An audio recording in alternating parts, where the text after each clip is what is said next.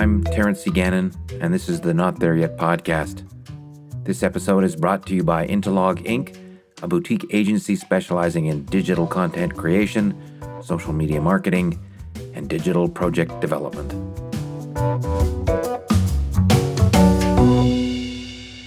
If I was an airline executive, I'm not even remotely close, I would spend all of my waking hours thinking about what my airline is going to do to ensure every passenger who gets on every one of my flights is 100% COVID-free as humanly possible.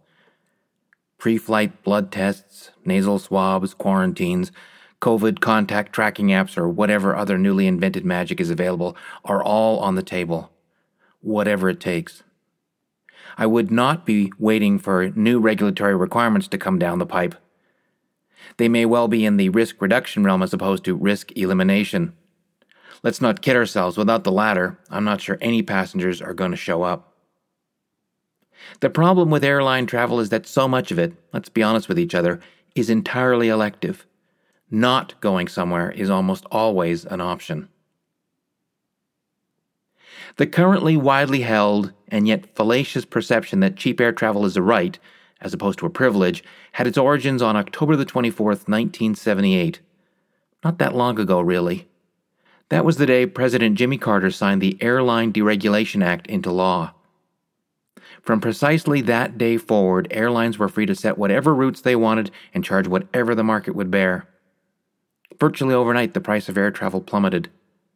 Booking a flight could now be done spur of the moment and was so cheap you could afford to do it on a whim as opposed to saving up for years just so you could afford the fare. Up until deregulation, air travel was for the relatively few well-heeled travelers satisfying their capricious curiosity as to what lay beyond the visible horizon. It was so special, you dressed for the occasion. The sweatpants were packed in the heavy, hard-sided Samsonite, not worn in seat 7C. Ties and pearls were the order of the day. Think about it for a moment. If the human race has been traveling, let's say, for the roughly 14,000 years since ancient peoples crossed the Bering Strait land bridge to North America just for the sheer hell of it, then it's safe to say taking a trip has been dead cheap, widely available, and fast for about 40 of them.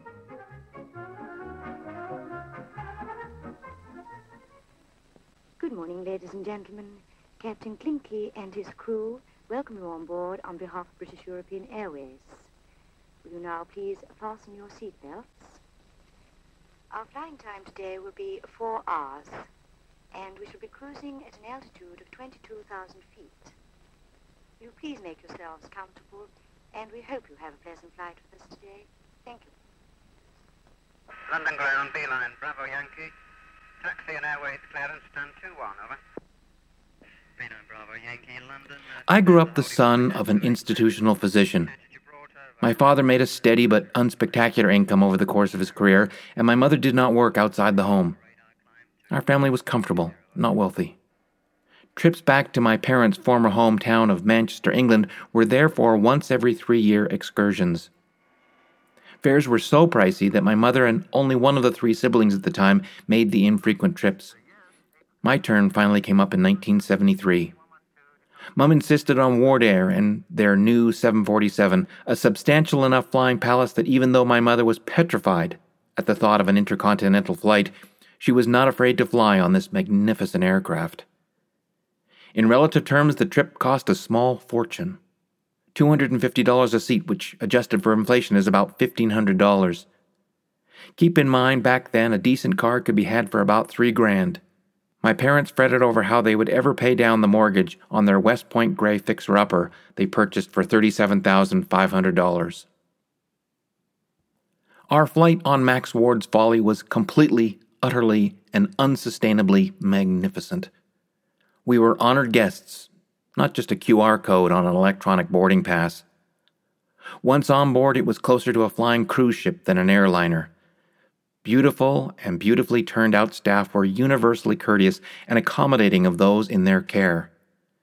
There was legroom intended to make passengers luxuriously comfortable for the long flight rather than the minimum required to avoid deep vein thrombosis.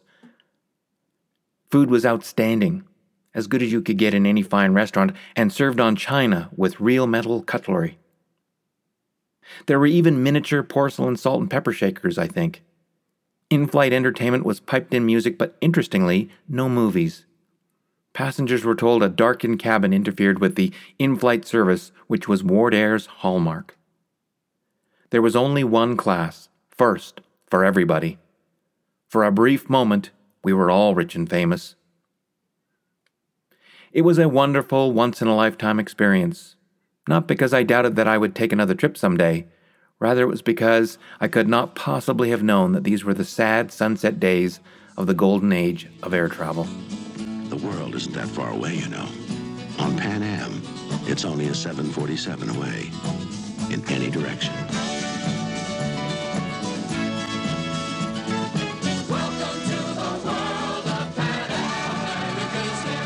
Despite self-perception to the contrary, the Canadian oil and gas business is one of the most conservative, risk-averse industries there is. For 2 decades, I tried to convince the various companies for which I worked to adopt the generations of new information technology which steadily arrived over the years.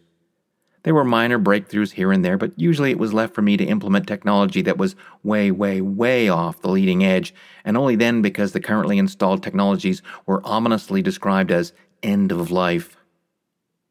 One of the least popular proposals I stubbornly made year after year was the implementation of any one of a variety of products intended to enable employees to more easily work from home.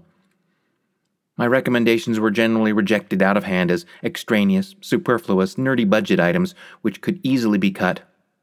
We just don't think having employees out of sight is a particularly good idea, was the general sentiment, I recall. Family and friends who still work in the industry confirm that this is still more or less the case, right up to the not quite present. However could you manage an employee you can't actually see? All of my bosses must have thought. On Monday, March the 16th, 2020, it was becoming increasingly obvious that coronavirus, which was already wreaking havoc in Asia and Europe, was about to wash ashore in North America. It had already settled and was chewing its way through Toronto, Seattle, New York, and other spots, but even then there was still a widely held belief that draconian measures implemented overseas would hardly be necessary here. However, by the end of that same day, like just about everybody else, the vast majority of those employed in oil and gas in Calgary were sent home with terse instructions: work from home until further notice. I don't recall any other time in my life where so much changed and so quickly. While I had been out of the industry for a decade, I quickly recalled my earlier frustrating experiences and believed the industry was not in any way prepared for what lay before it. This is going to be an utter disaster, I remember thinking without a hint of schadenfreude. Yeah, for sure, none of that. How completely wrong I was. By Friday of the same week, just 4 days after the work-from-home edict came down, the majority of the knowledge workers had made the transition and were working from home with surprisingly little disruption. Almost none, in fact. My wife's oil and gas workstation has occupied some real estate on our kitchen table ever since. She effortlessly coordinates with her coworkers using Microsoft Teams and thinks nothing of setting up a video meeting in the same way she used to set up meetings in her office. She has access to all her graphics-intensive desktop tools on 2 big monitors, just like she was sitting at her old desk in that zillion-dollar downtown real estate. It took a short time for her to adjust, but she's now happy with the new arrangement. I'm happy that she's happy. Just before the novel coronavirus drove a truck through the global economy, a hissy fit between the Saudis and the Russians had fueled a collapse in oil prices, which put the already bedraggled local oil and gas industry on life support. Canada is a high-cost producer of hydrocarbons and therefore the first to be ravaged by the giveaway prices for their one and only product. I now wonder if those same companies who had consistently redlined anything to do with work from home are now beginning to think differently and in a more permanent way about it. To the point that even when the mandatory work from home orders are lifted, keeping those happier, more productive employees right where they are might be a good idea. Not because there's been any sort of come-to-Jesus epiphany, but simply because it enables these companies to stretch out the steadily dwindling dollars they still have in the till. If Calgary's oil and gas business can work from home successfully, almost any knowledge-based industry can. That begs a much bigger question. If employees of this laggard, late adopter, worst-case scenario exemplar have now proven they can do it all without leaving the comfort of their own home, then who is ever going to want to go back into the office to do anything? Which further begs an even bigger question. If it has now been incontrovertibly proven that where you are when you do your work doesn't really matter much anymore, and if the location of the people with whom you need to work doesn't matter much either, then who on earth is ever going to get on a plane again for a business trip? Launched last May by Mrs. Diefenbaker, the Empress of Canada has just been carrying out her trials. This new 27,000-ton Canadian Pacific liner made an impressive picture as she steamed her course along the measured mile off the Isle of Arran. She reached a speed of over 23 knots and certainly looked as if she were doing that or more. A long time ago, my parents had the clear-eyed foresight to book passage for the entire family on the RMS Empress of Canada as it made one of its last regularly scheduled westbound trips across the Atlantic from Liverpool to Montreal. The family had accompanied Dad on his sabbatical to Linköping University in Sweden, where he refreshed his clinical credentials after years of dry university research. Once Dad's studies concluded, we had a long, languid European vacation. We lingered in Sorrento because it was just so beautiful and so hot after a hard, cold Swedish winter. We eventually made our way reluctantly back to England and boarded the Empress prior to its departure on the 5-day trip across the chilly North Atlantic. Except it was September and unseasonably warm, and we were all finally going home. It was a sad and wonderful time. The Empress was not a cruise ship, at least not during the summer. It was transportation, a still viable alternative to the relatively short flight between the old world and the new one. In practical terms, there was no comparison between the two modes of transportation.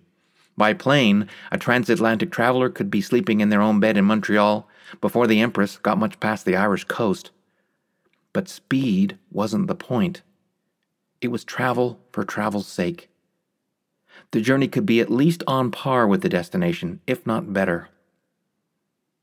My parents were not haphazard about the choices for their family.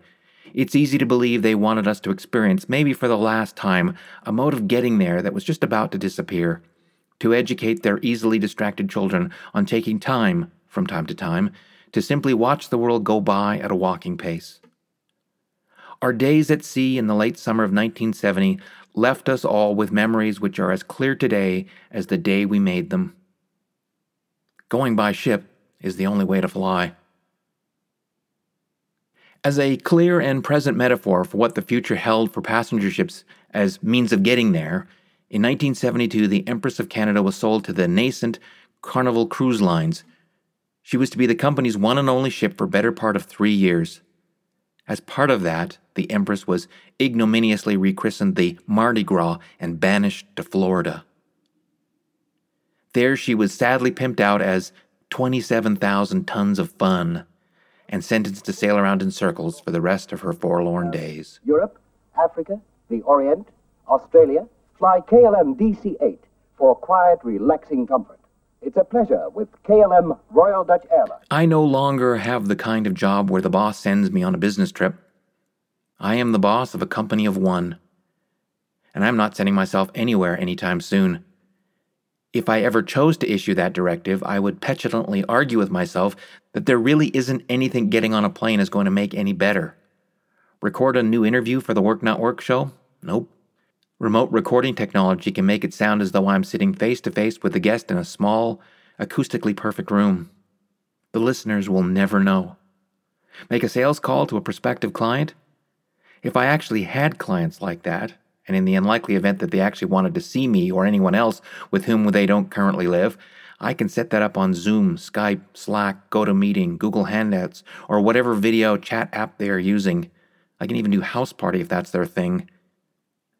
I know beyond the shadow of a doubt that anybody with whom I need to meet have all used at least one of them in the recent past. Give a presentation or teach almost any sort of class? See above. Sign a document? Digital signatures and blockchain. Shake the client's hand to close the deal? Yeah, right. For the foreseeable future, I'm not going to get within 6 feet of anybody I don't know intimately. Furthermore, the concept of creative destruction guarantees these means of being there without actually being there are only going to get better with time. For me, and I would argue for many others who may be less willing to admit it, the concept of business travel is essentially dead. Like the dear old Empress of Canada, it has outlived its practical value, and it's time to find another job. For their passengers, a personal, courteous service, continuously surrounding all those who travel by air. Thousands of experienced personnel in all parts of the world stand ready day and night, and most of these people do their work behind the scenes. Thanks to their good care and ability, air passengers not only... However, let's assume for the moment that a black swan event occurs and I actually want to get on an airliner. For the time being, the seat I will be willing to sit in is going to be the requisite socially distant 6 feet from any other seat with a passenger in it. I'm going to occupy 36 square feet. Something on the order of what I would have enjoyed on the Graf Zeppelin, perhaps. The typical amount of space allocated for each passenger in a modern airliner is about 7 square feet, roughly a fifth of that airship-like seat spacing. The arithmetic is pretty simple. The airline is going to have to charge 5 times as much per seat to achieve the same level of revenue per flight. My $500 per seat completely on the whim weekend away just went to $2,500, and nobody is kidding anybody. That is never going to happen. The hard numbers, in the short term at least, are simply too terrible to contemplate. This immediate problem will eventually be solved without a doubt. A combination of a reasonably effective COVID vaccine and decent therapies and a mandatory, highly invasive, even more cumbersome privacy is the price you pay pre-flight boarding ritual will hopefully make air travel something approaching the routine it was before all of this started. On the bright side, the airlines will finally have to give their charges the leg and elbow room for which we've been begging them for years. So, under what set of circumstances will I subject myself to all of that? Not for a business trip. Not in a million years. The digital alternatives are simply too good with almost none of the hassle and at a microscopic fraction of the cost. COVID killed all the objections anybody could possibly have to giving the permanent pink slip to business travel. How many bagels have we got today? Only one. Look out for Mrs. Jenkinson, will you? She's on her very first flight. I'll keep an eye on her. Radar. Standby. Check standby. Passengers boarding. Ready? BOAC announced the departure of their BC-10, flight 537 for... What am I doing here? No, you go straight down on the left. There you go. Hello. Taking this to my grandson. I haven't seen him yet. I've got the bottle ready, madam. Let me take this for you. Thank you so much. I'm completely sorted. Before takeoff, check complete. Stand by for takeoff. Good morning, ladies and gentlemen. On behalf of Captain Hardknott and his crew... BOAC. For grandmothers, businessmen, holidaymakers, 5-month-old babies. Anyone who wants to fly with an airline that takes good care of you. There is a place in North Wales called the Great Orme, a primarily limestone headland jutting northwestwards into the Irish Sea. By happy coincidence, it's about a 40-minute drive from relatives who live across the Menai Bridge in Clandaniel on the Isle of Anglesey. I attended my cousin's wedding there once. To my utter amazement, at the reception I met and talked with folks who had never taken the bridge across the Menai Strait to the mainland. What's more, they simply couldn't understand why anybody would want to do that. Anglesey provided everything you could possibly want. Travel all the way from Canada for a mere social event, even as important as a cousin's wedding? I might as well have said I had taken the evening flight from Mars. The Orme is frequently favored by winds which blow straight up its expansive slopes, which fall away at a perfect angle to the sea far below. However, what makes the Orme so special to this anti-traveler is that it's one of the best places in the world to fly small, radio-controlled, motorless aircraft I have built and flown for decades. To be there and experience the thrill of the place is one of a scant handful of destinations on my list of places to see before I die. This is my Taj Mahal, my Everest at sunrise, and my Machu Picchu all rolled into one. To stand at the top, hold my little glider into the wind, pause for a moment, and then see it sail away into the crisp, steady breeze is a vision I use to meditate myself to sleep on sleepless nights. Seeing the Orm on video or even with some virtual reality gadget is absolutely positively not the same transcendental experience of being there. Real time, in the flesh, being there. There's a big catch. I can't drive to the Great Orm, or take a train, or bus, or even a ship like the Empress of Canada for that matter. Fulfilling the lifelong dream of seeing and experiencing it in the first person leaves but one alternative. I will have to fly there. For that, I will happily save my money for the exorbitant fare and expect a lot for it. I will steel myself for all the checks I will have to have just to get on board. I accept that part of this future once-in-a-lifetime trip may involve a small but manageable risk of getting sick, perhaps really sick. But it will be worth it for such a priceless prize. My trip to the Great Orm, on some future incarnation of that magnificent Wardair 747, will be so rare and so special, I might just have to dress in a suit and tie for the occasion.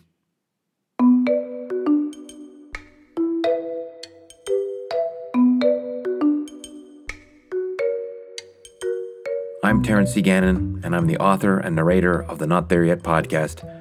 Thank you so much for listening to The Return of the Golden Age of Air Travel. It's episode 49 in an ongoing series of eclectic essays podcasted from the third decade of the 21st century. All rights are reserved. If you like what you've heard, please subscribe and then rate or review the show on your favorite podcast platform. We can be found on just about all of them. You can find the full text of this episode on medium.com. Simply search for the title and it will likely be the first hit.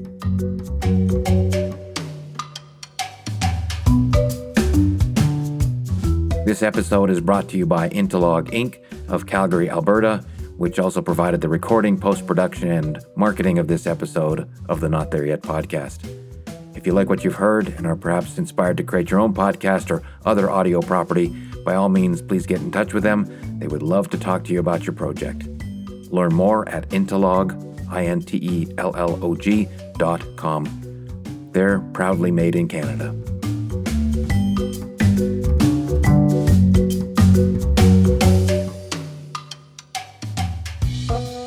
Thank you again for listening, and I'll be back soon with another episode of the Not There Yet podcast.